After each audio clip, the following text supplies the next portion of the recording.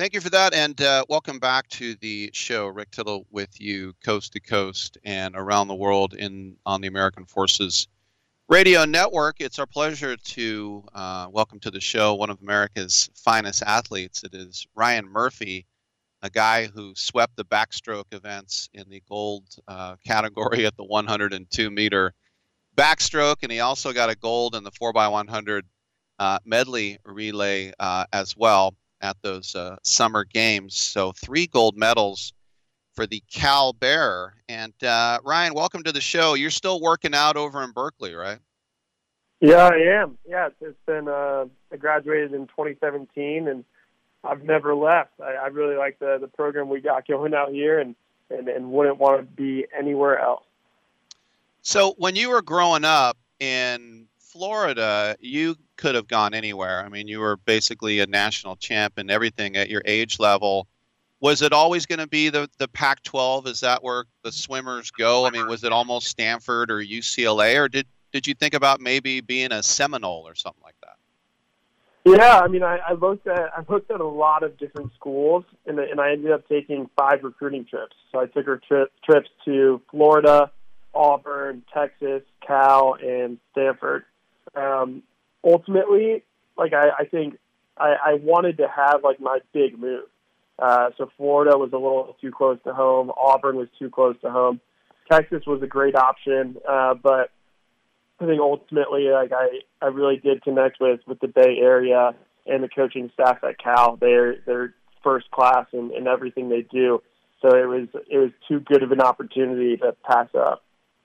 Yeah, so many great swimmers over the years. So when you got to Rio, how surreal was it just to not only put on the outfit, but to be in the opening ceremonies and we don't dip our flag. I mean, how surreal is that to be with all those peeps? Yeah, it was unreal. A total dream come true. My family is a huge family of sports fans, so we would be glued to the TV for the couple of weeks the Olympics were going on growing up. So I remember watching 2004, 2008, 2012. And we were all just glued to the television. So to think that I was able to fulfill that dream and potentially some little kid was watching me and I've inspired them to go after their dreams, that's a really, really cool thing for me. It's also pretty cool to be the best backstroke swimmer in the world. And I know just from when I took swimming as a little kid, nobody wanted to do the backstroke because it felt so unnatural. Did you go literally kicking and screaming to do that, or did you just take to it like forgive the pun, a fish to water? Yeah, I think like we would do all the strokes growing up, and I started swimming summer league when I was 4. So at that point, I hated all of the strokes. I hated swimming. I hated training, but I gradually grew to love it and really love the competition, and that kind of drove me to continue to work really hard in the sport. I think in terms of choosing backstroke, it really just felt natural to me. Growing up, I would always accept feedback in freestyle, butterfly, and breaststroke. When a coach gave me advice on backstroke, I'd be like, yeah, you know what? Like what I'm feeling, I feel like that's the best way to do it. I wouldn't say that, but that was my translation in my head. But I never changed anything about how I naturally swam the backstroke, and it worked out pretty well. I love it. A couple more questions here for Ryan Murphy.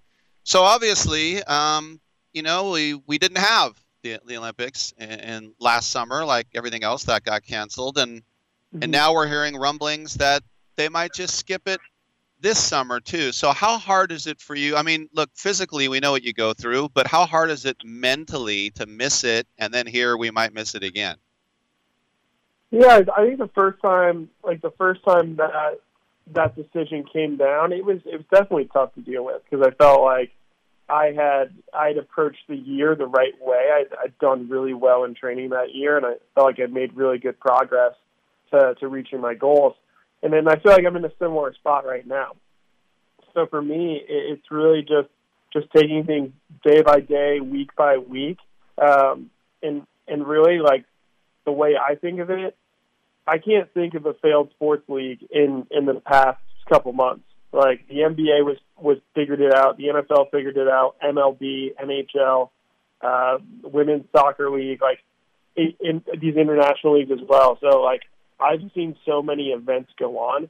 The blueprint's there, and they might have to get creative at the International Olympic Committee, but in my mind, like at this point, I'm really not willing to accept that they can't figure out a way to put these games on.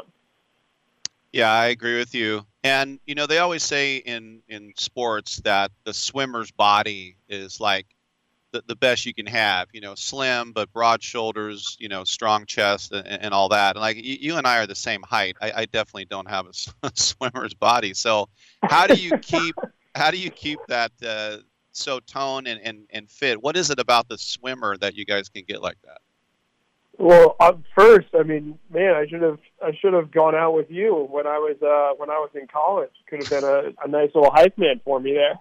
But in terms of like making sure my body is really fit, like I'm super focused on everything I do. Like my nutrition is really dialed in. Like right before this, I had like half of my omelet. Right after this, I'll have the other half.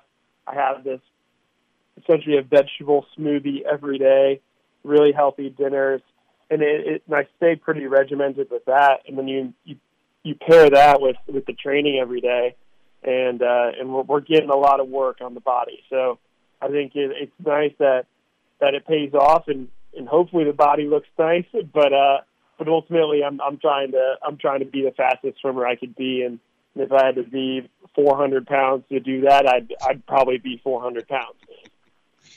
See, I live in the area. I grew up here, and I basically was raised on Top Dogs on Durant. I mean, can you go get one, or do you have to hate yourself for a week? Yeah, no, I treat myself every once in a while. I think balance is huge in this. Like we're getting absolutely wrecked in practice every single day, and if I was trying to be absolutely perfect, at some point I'd go insane. So I definitely have to let myself like have those days where it's like something like Top Dog. Okay, I'm getting out of practice. I'm really craving Top Dog. Just go get it. Like it's really not the end of the world.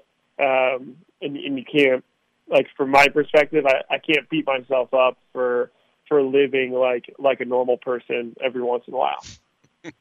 No doubt. And by the way, no one got confused and thought it was you that stormed the Capitol, right? Yeah, I know that was a very, very interesting situation.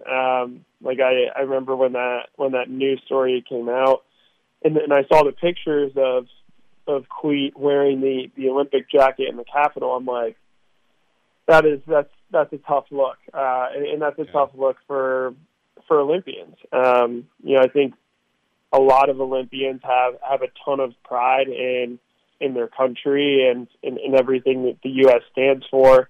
And so it was unfortunate to see that Cleat, one, stormed the Capitol, but then two, was doing it and trying to, and it ended up just being this like loose affiliation with the Olympic team, which is definitely unfortunate for us. No doubt about it. Great stuff from Ryan Murphy, one of our best. Hey, Ryan, best of luck, especially being a Cal Bear. We were really rooting for you, and you represent all of us when you get up there for the national anthem and get that gold medal. So you sound like you're in a good spot. Best of luck, and let's get these games this summer, man. Love it. Appreciate the time. All right, good stuff from Ryan Murphy.